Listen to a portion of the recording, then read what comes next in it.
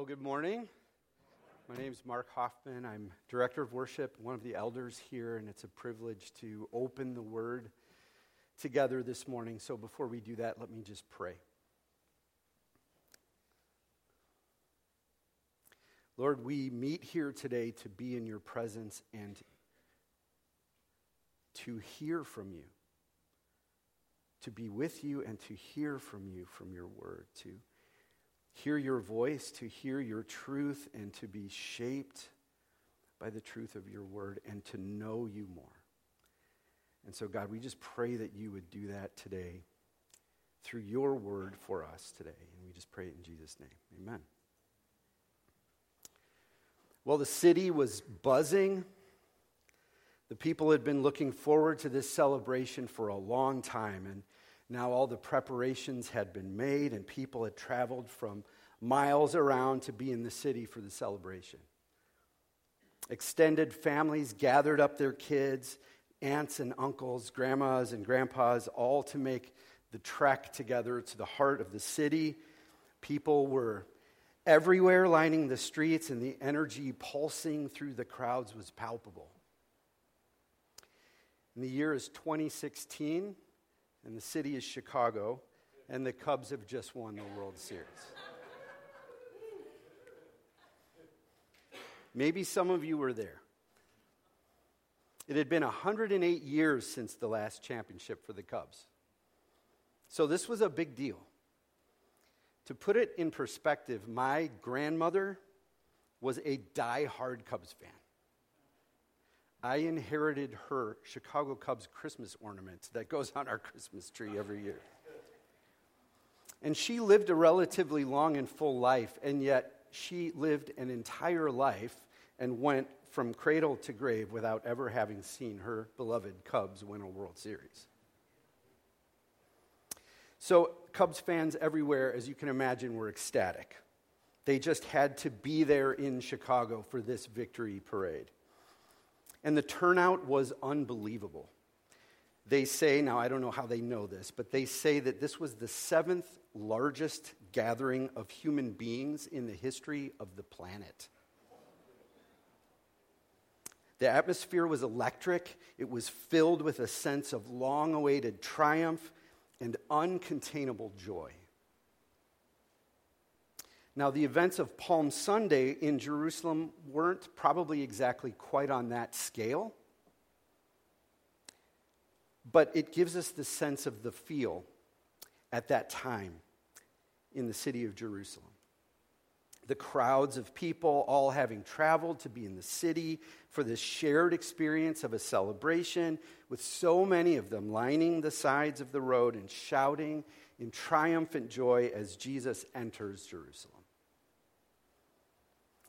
Now, before we dig deeper into the text from Matthew 21, we want to set the scene just a little bit more. The celebration that drew the large crowds to Jerusalem was the Jewish Passover. This is the feast that God himself had instituted for the Israelites way back in the Old Testament. And it was a way of commemorating the deliverance of God's people from slavery in Egypt, and their salvation that God made possible by the plague of the firstborn.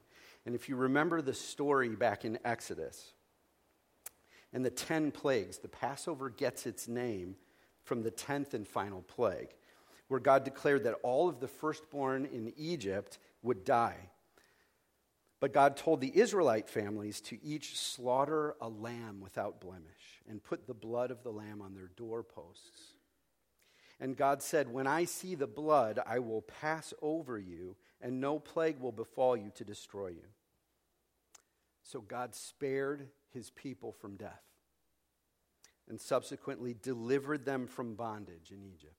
The Lord told the Israelites that they should remember this deliverance throughout all their generations as an annual feast to the Lord. So this is the Passover.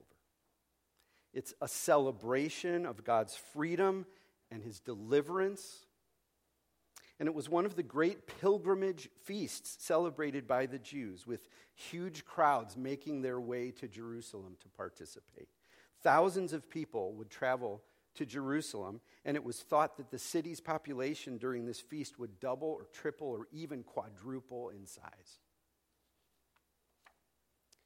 So it's at this time that Jesus and his disciples are making their way up from Jericho toward Jerusalem and into the center of all this activity. Now, Jericho was about a day's journey from Jerusalem, and when it says in the Bible that they were going up to Jerusalem, they really were going up. And you can see it in this elevation map here. With Jericho, it's at 720 feet below sea level. And then you can see that Jerusalem is 2,450 feet above sea level. So that trek, they were literally ascending.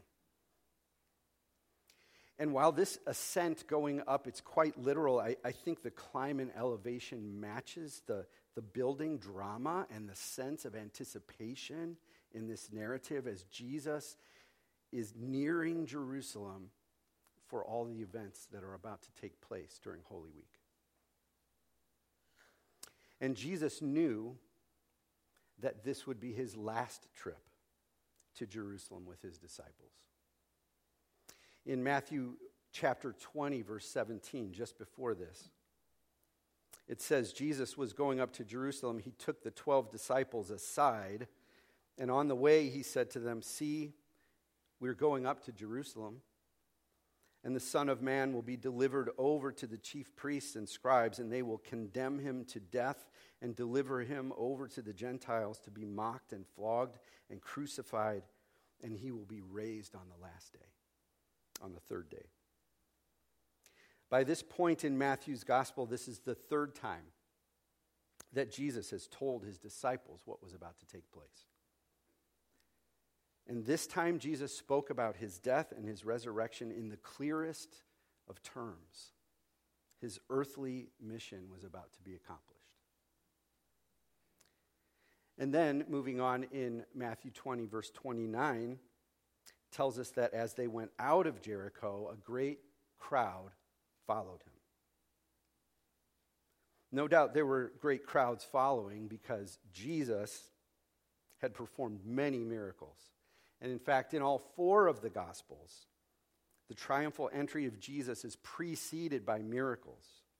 In Matthew and Mark and Luke, the so-called synoptic Gospels, because they are seeing things together, Jesus heals a blind beggar on the way. And according to John's Gospel, Jesus had just raised Lazarus from the dead.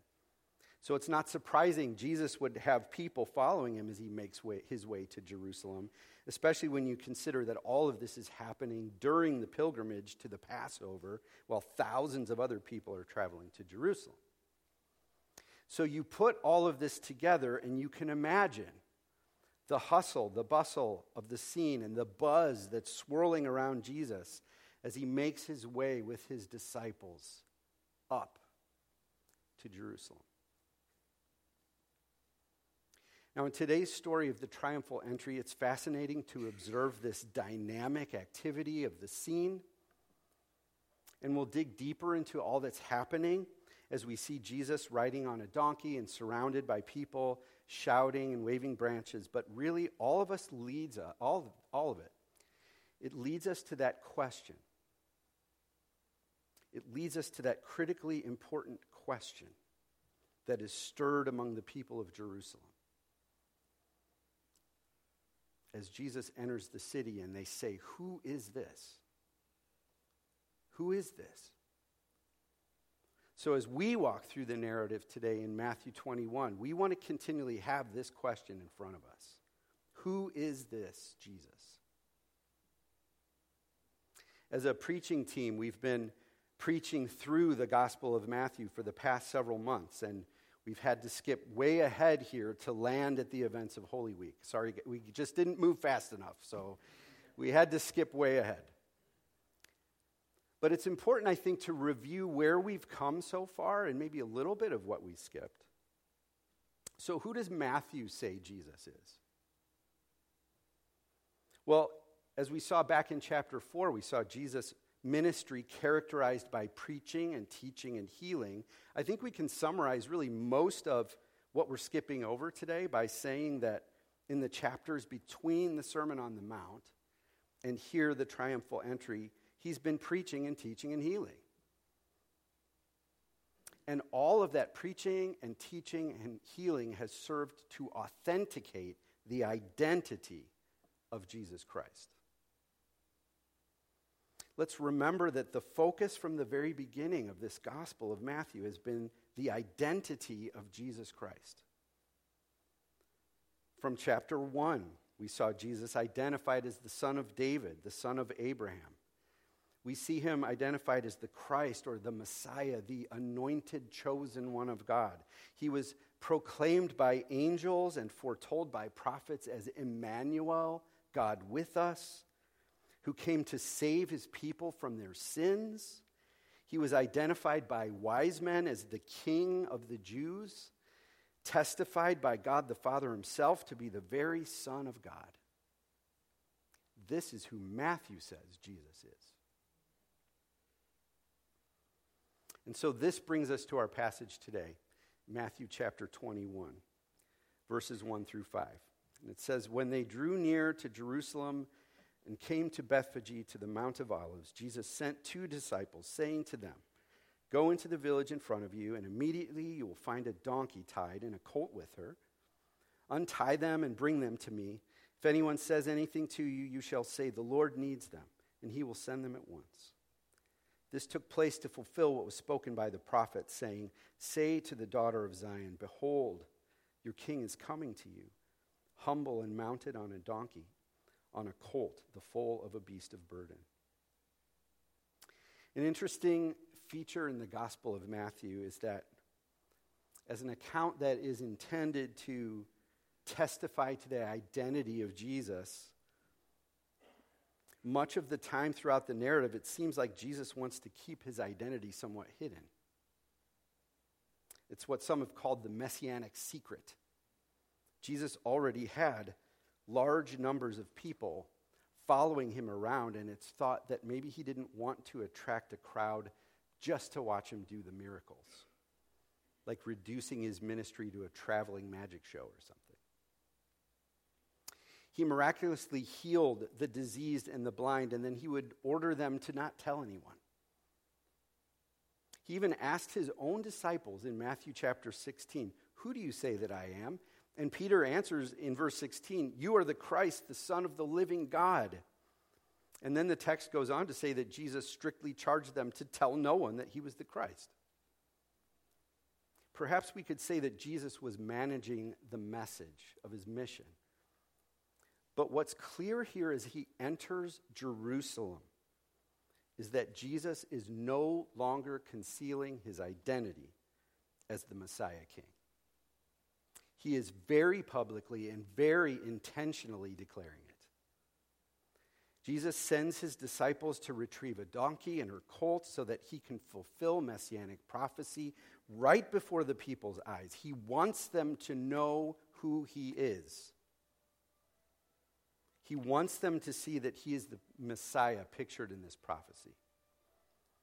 And so Matthew quotes this prophecy for us. He says, "Say to the daughter of Zion, behold, your king is coming to you, humble and mounted on a donkey, on a colt, the foal of a beast of burden." Now, this is actually combining a couple of different prophecies together. The first part is taken from Isaiah 62. As we read these words of prophecy, we will start to hear the heart of the gospel emerge. And we'll discover more about who Jesus is. So listen to Isaiah's words here in Isaiah 62.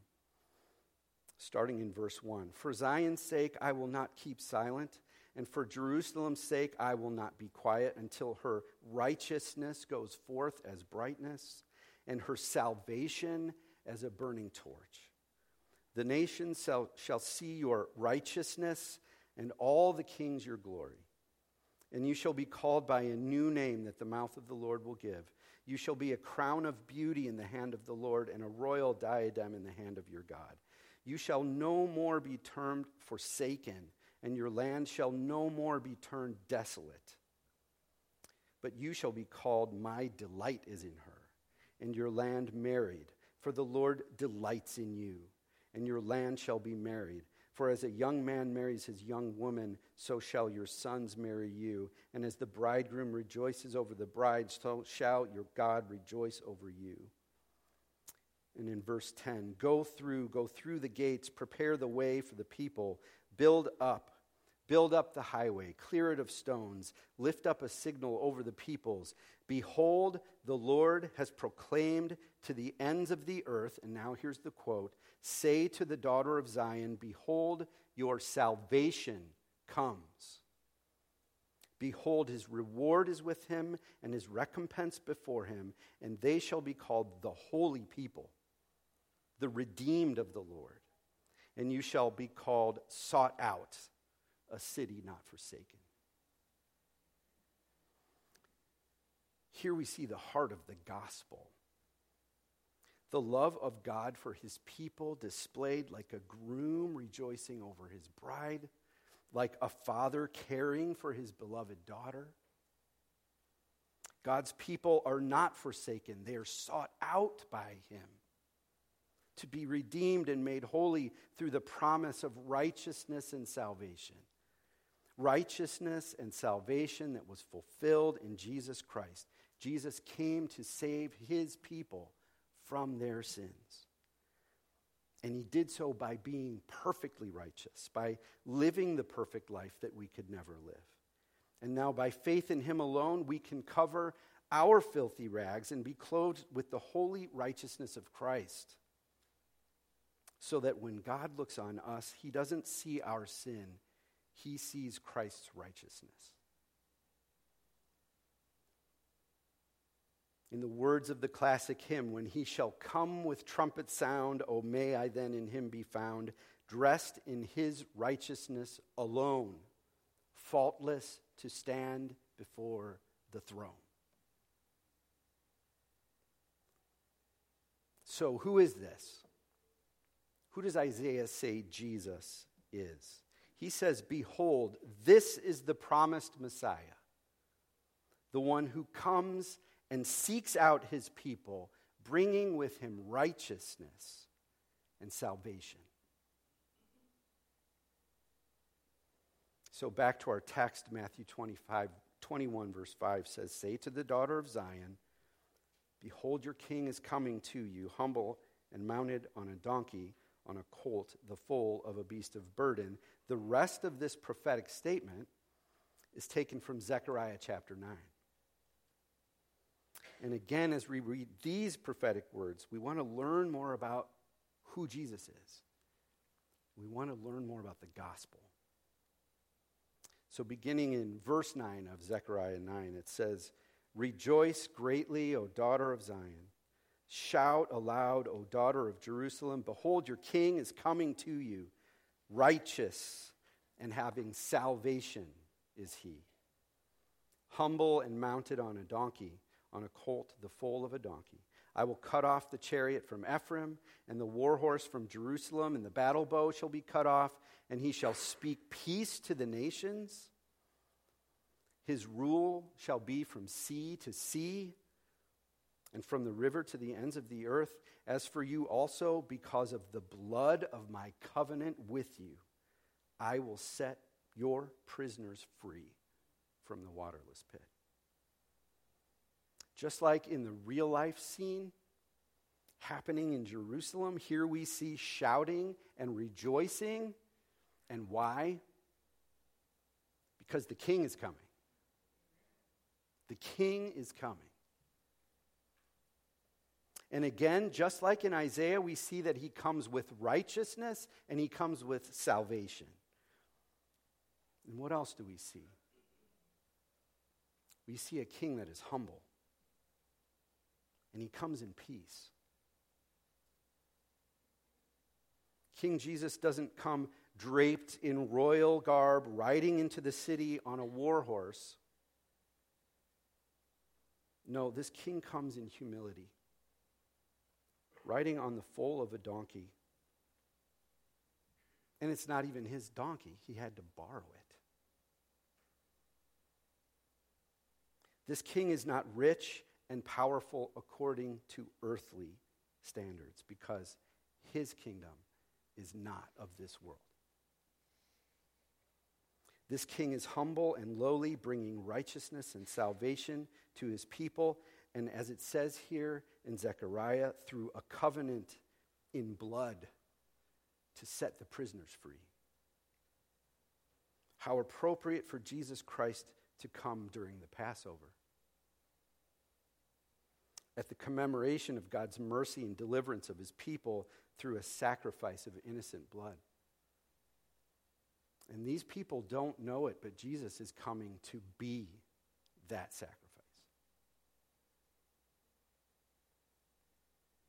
As the Apostle Paul writes in Philippians 2 about Jesus, he says, Christ Jesus, though he was in the form of God, did not count equality with God a thing to be grasped, but he emptied himself by taking the form of a servant, being born in the likeness of men, and being found in human form, he humbled himself by becoming obedient to the point of death, even death on a cross.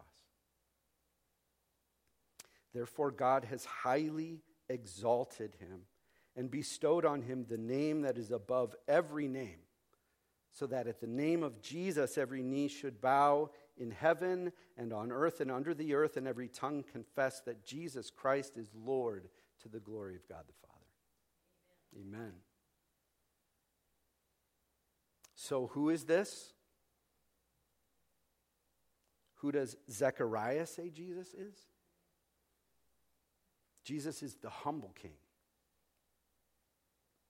bringing righteousness and salvation to his people, coming to make peace through the covenant made in his own blood on the cross. Let's move on. Matthew 21, verse 6. The disciples went and did as Jesus had directed them. They brought the donkey and the colt and put on them their cloaks, and he sat on them. Most of the crowd spread their cloaks on the road. And others cut branches from the trees and spread them on the road. And the crowds that went before him and that followed him were shouting, Hosanna to the Son of David. Blessed is he who comes in the name of the Lord. Hosanna in the highest. You'll remember from that elevation map we saw that the Mount of Olives, it actually stands a bit above Jerusalem itself. So you can imagine this throng of people. You can see this is the route he may have taken. You can imagine this throng of people surrounding Jesus. He's slowly making his way, riding on a donkey. And they're on this road that crests on the ridge of the Mount of Olives overlooking Jerusalem. And this would have him and the crowd coming over the top of the Mount of Olives, revealing a spectacular view of the shining white walls and buildings of the temple and the palace next to it and the city spread out around it. And it's from this vantage point that Luke records Jesus weeping over the city, saying, would that you, even you, had known on this day the things that make for peace. But now they're hidden from your eyes. So from here overlooking Jerusalem, in all of its splendor, Jesus, riding on a donkey, slowly descends down through the valley and then up into the gates of the city. And don't forget, there's a sea of humanity swirling around Jesus right now. They spread their cloaks on the road as a way of showing honor and indicating their submission beneath him as king. And they spread out tree branches on the road as well, which is a common way of expressing victory in Israel. There are people behind him, following him as he makes his way. There are people in front of him, probably many of them running out from the city to greet him. And the people are shouting, Hosanna to the Son of David. Blessed is he who comes in the name of the Lord. Hosanna in the highest. The word Hosanna is a Hebrew cry to the Lord, which essentially means save now, or save us, we pray. And as the people are shouting these words, they're shouting words from Psalm 118.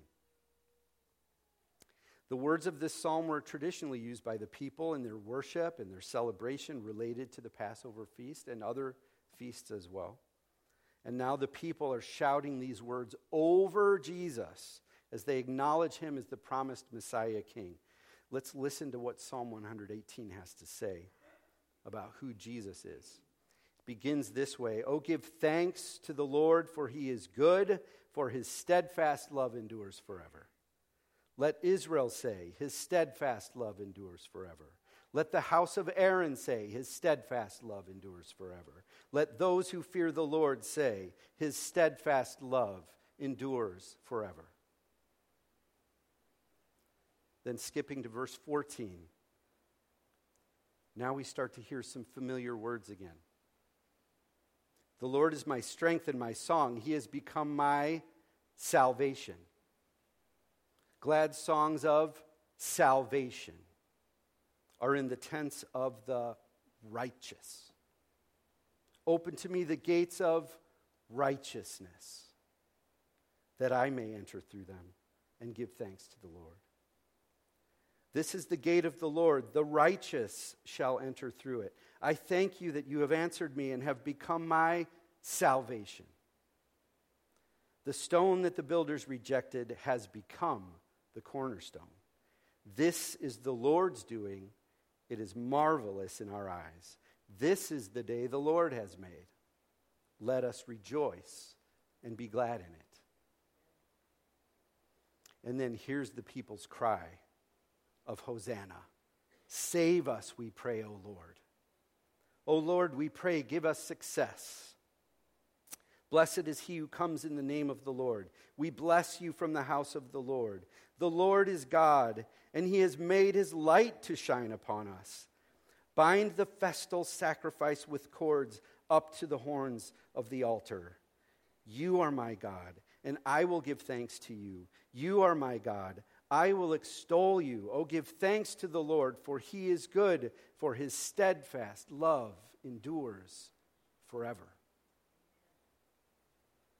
Righteousness, salvation, covenant sacrifice, rejoicing. There's so much overlap between this psalm and the prophets, and the heart of the gospel is everywhere in the psalm. So we come back to the question, who is this Jesus?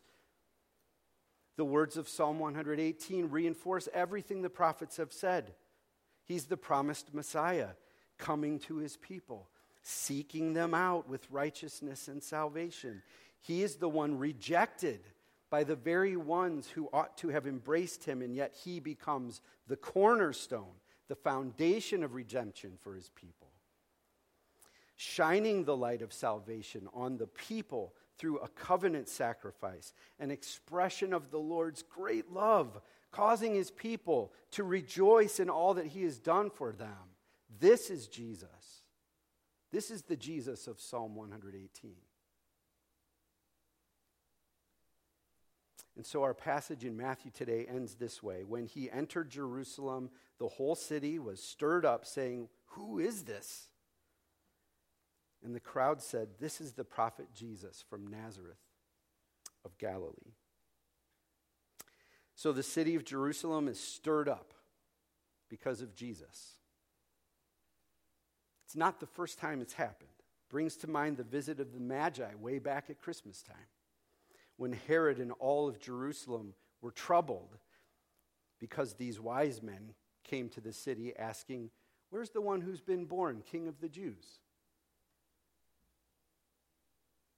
Well, now that king has arrived.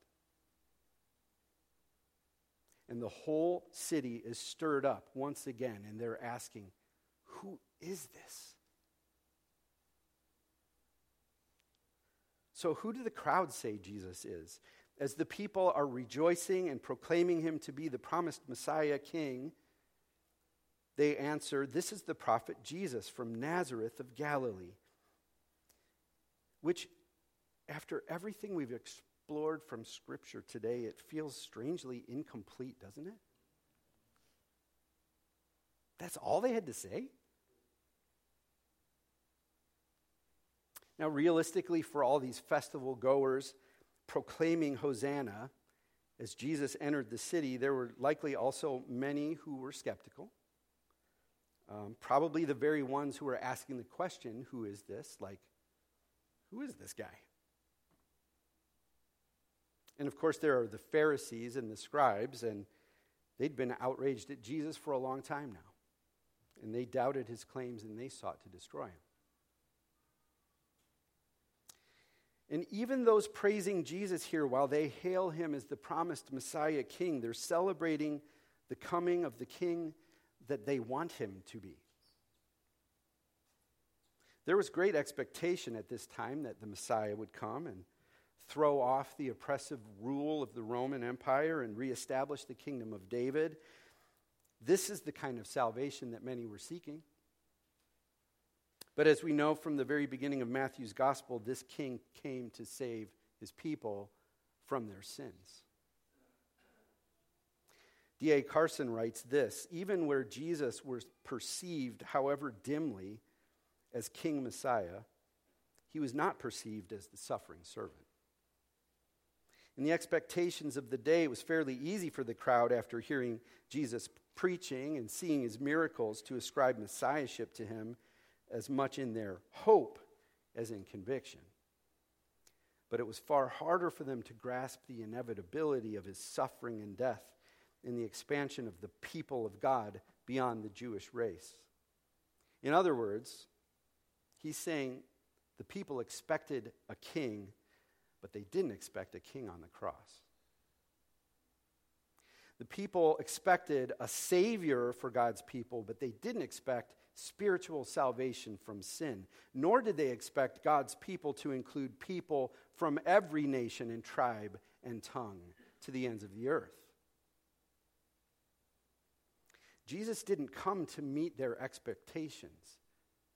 He came to meet their greatest need. He came to save his people from their sins. But as these popular expectations are not met, and as one man from Jesus' inner circle betrays him,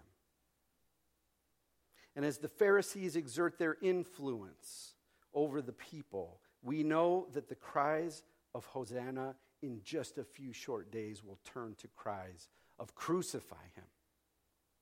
Crucify him. And Jesus Christ, who came to reveal himself to his people as their king, will show himself to be the suffering servant, the ultimate Passover sacrifice. His shed blood on the cross, purchasing forgiveness and freedom for all who place their faith in him. The question that we've been confronted today then, who is this? Who is this Jesus? We've seen in the Palm Sunday narrative that Jesus came to his people on that day to clearly reveal to them who he is. Jesus wants people to know him. So we must know Jesus. It's actually part of our mission statement here, isn't it? Helping people to know and love and become like Jesus Christ. So this question, who is Jesus, is perhaps the most question there is, and it demands an answer. If you're here today and you're not a follower of Jesus, I want you to wrestle with this question. Who is Jesus? And I want you to hear the gospel too. The good news that we've been talking about today. That Jesus Christ is fully God and fully man. That all things were created through him.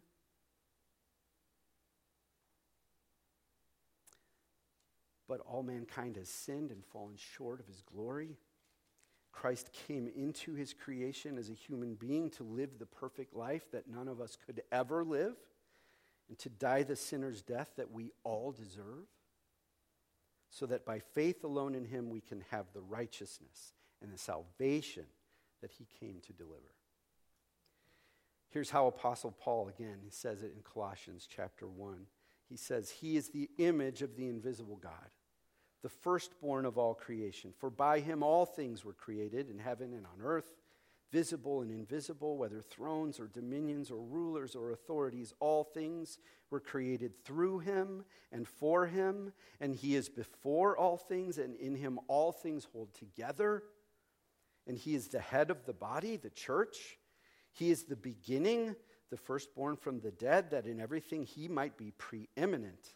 For in him all the fullness of God was pleased to dwell, and through him to reconcile to himself all things, whether on earth or in heaven, making peace by the blood of his cross.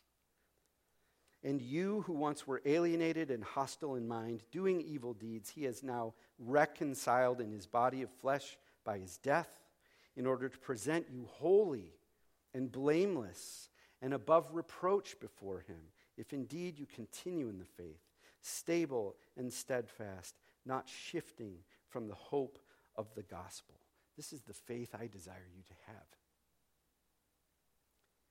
And you can try to ignore the question or brush it off, but the fact is you must settle the question, who is this Jesus? This is who the Bible says he is. He's the Son of God, the promised King, the one who came to save his people from their sins.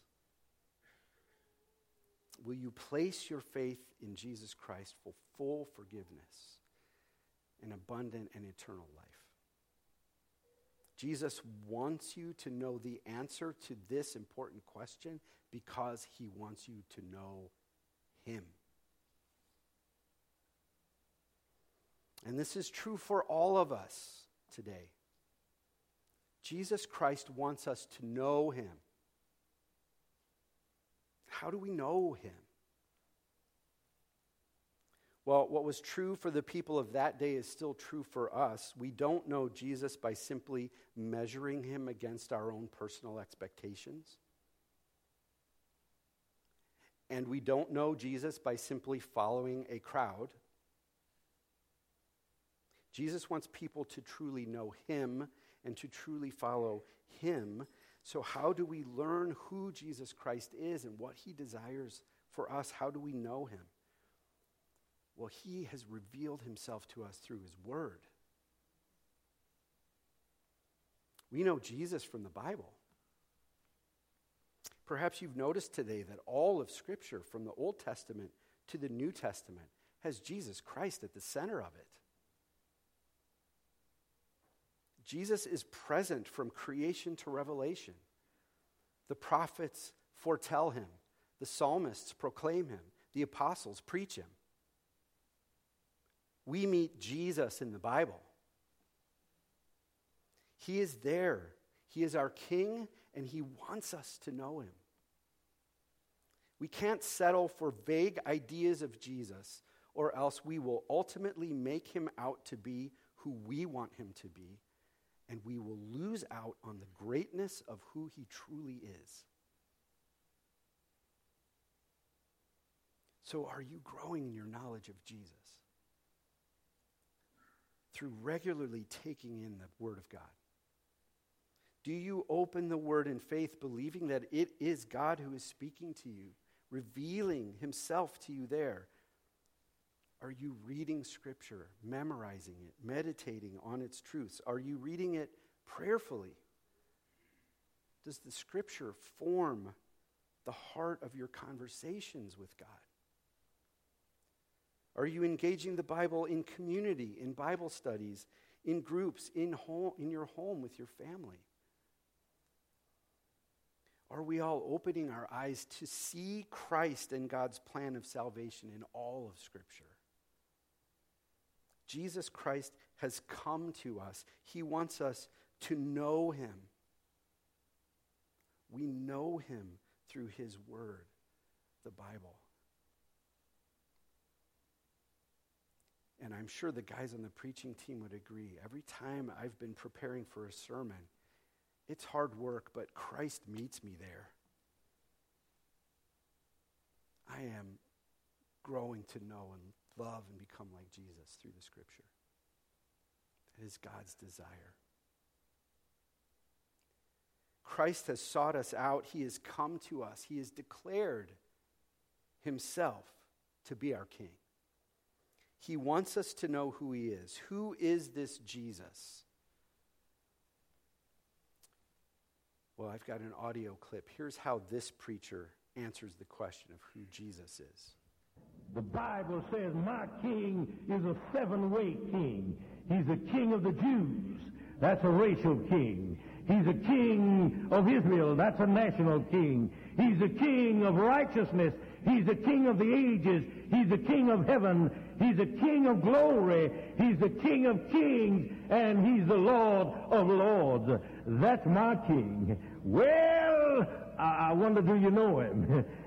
David said, the heavens declare the glory of God, and the firmament showeth his handiwork.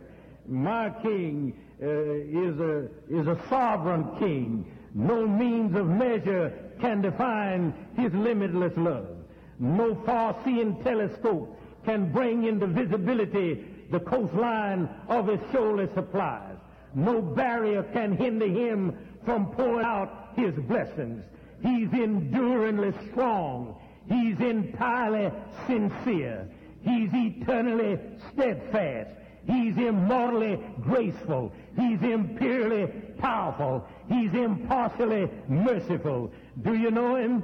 He's the greatest phenomenon that has ever crossed the horizon of this world. He's God's Son. He's a sinner's Savior. He's the centerpiece of civilization. He stands in the solitude of himself. He's august and he's unique. He's unparalleled. He's unprecedented. He is the loftiest idea in literature. He's the highest personality in philosophy. He is the supreme problem in higher criticism. He's the fundamental doctrine of true theology. He is the cardinal necessity for spiritual religion. He's the miracle of the age. He is the superlative of everything good that you choose to call him. He's the only one qualified to be an all-sufficient Savior. I wonder if you know him today. He supplies strength for the weak. He's available for the tempted and the tried. He sympathizes and he saves. He strengthens and sustains. He guards and he guides. He heals the sick. He cleanses the lepers. He forgives sinners. He discharges debtors. He delivers the captives. He defends the feeble. He blesses the young. He serves the unfortunate. He regards the aged. He rewards the diligent. And he beautifies the meek. I wonder if you know him. Well, my king, he is a key. He's a key to knowledge. He's a wellspring of wisdom. He's a doorway of deliverance. He's a pathway of peace. He's a roadway of righteousness. He's the highway of holiness. He's the gateway of glory. Do you know him? Well, his office is manifold. His promise is sure. His life is matchless. His goodness is limitless. His mercy is everlasting. His love never changes. His word is enough. His grace is sufficient. His reign is righteous. And his yoke is easy. And his burden is light. I wish I could describe him to you, but he's in this. Yes. He's indescribable. Yes, he is. Good God. He's indescribable. Yes, he's indescribable. He's incomprehensible. He's invincible. He's irresistible. Well, you can't get him out of your mind. You can't get him off of your hand. You can't outlive him, and you can't live without him. Well, the Pharisees couldn't stand him, but they found out they couldn't stop him. Pilate couldn't find any fault in him. The witnesses couldn't get their testimonies to agree. Herod couldn't kill him. Death couldn't handle him. And the grave couldn't hold him. Yes! That's my king. That's my king. Yes. And thine is the kingdom and the power and the glory forever and ever and ever and ever. How long is that? And ever and ever. And when you get through with all of the forevers, then amen. Good God Almighty. Amen. Amen. Amen. That's our King. Do you know him? Let's desire to know this Jesus more and more and more, to know him and to love him. And as we grow to know Jesus more, may the reality of who Christ is move us to welcome him into our lives every single day, like it's Palm Sunday. With rejoicing and with submission to our King, Christ humbled himself in order to be our Savior, and he rose again in victory. He sought us out and has taken the initiative to enter into our lives. Just like the people on Palm Sunday laid their cloaks before him in a show of submission, can we welcome him into our lives day by day, submitting ourselves to him and his kingship? Just as the people were shouting for joy because their Messiah had come, can we live each day with the same joy because our Savior has come to us? Let's approach every day more like Palm Sunday, welcoming Jesus into our lives, rejoicing, grateful for who he is and for all that he has done for us. And let's keep welcoming him in this way into our hearts, into our lives, day by day by day, until the great final victory celebration, when he returns in all of his power and glory. 2016 in Chicago will be nothing compared to that day when our champion returns, our King returns, and every knee will bow and every tongue will confess that Jesus Christ is Lord.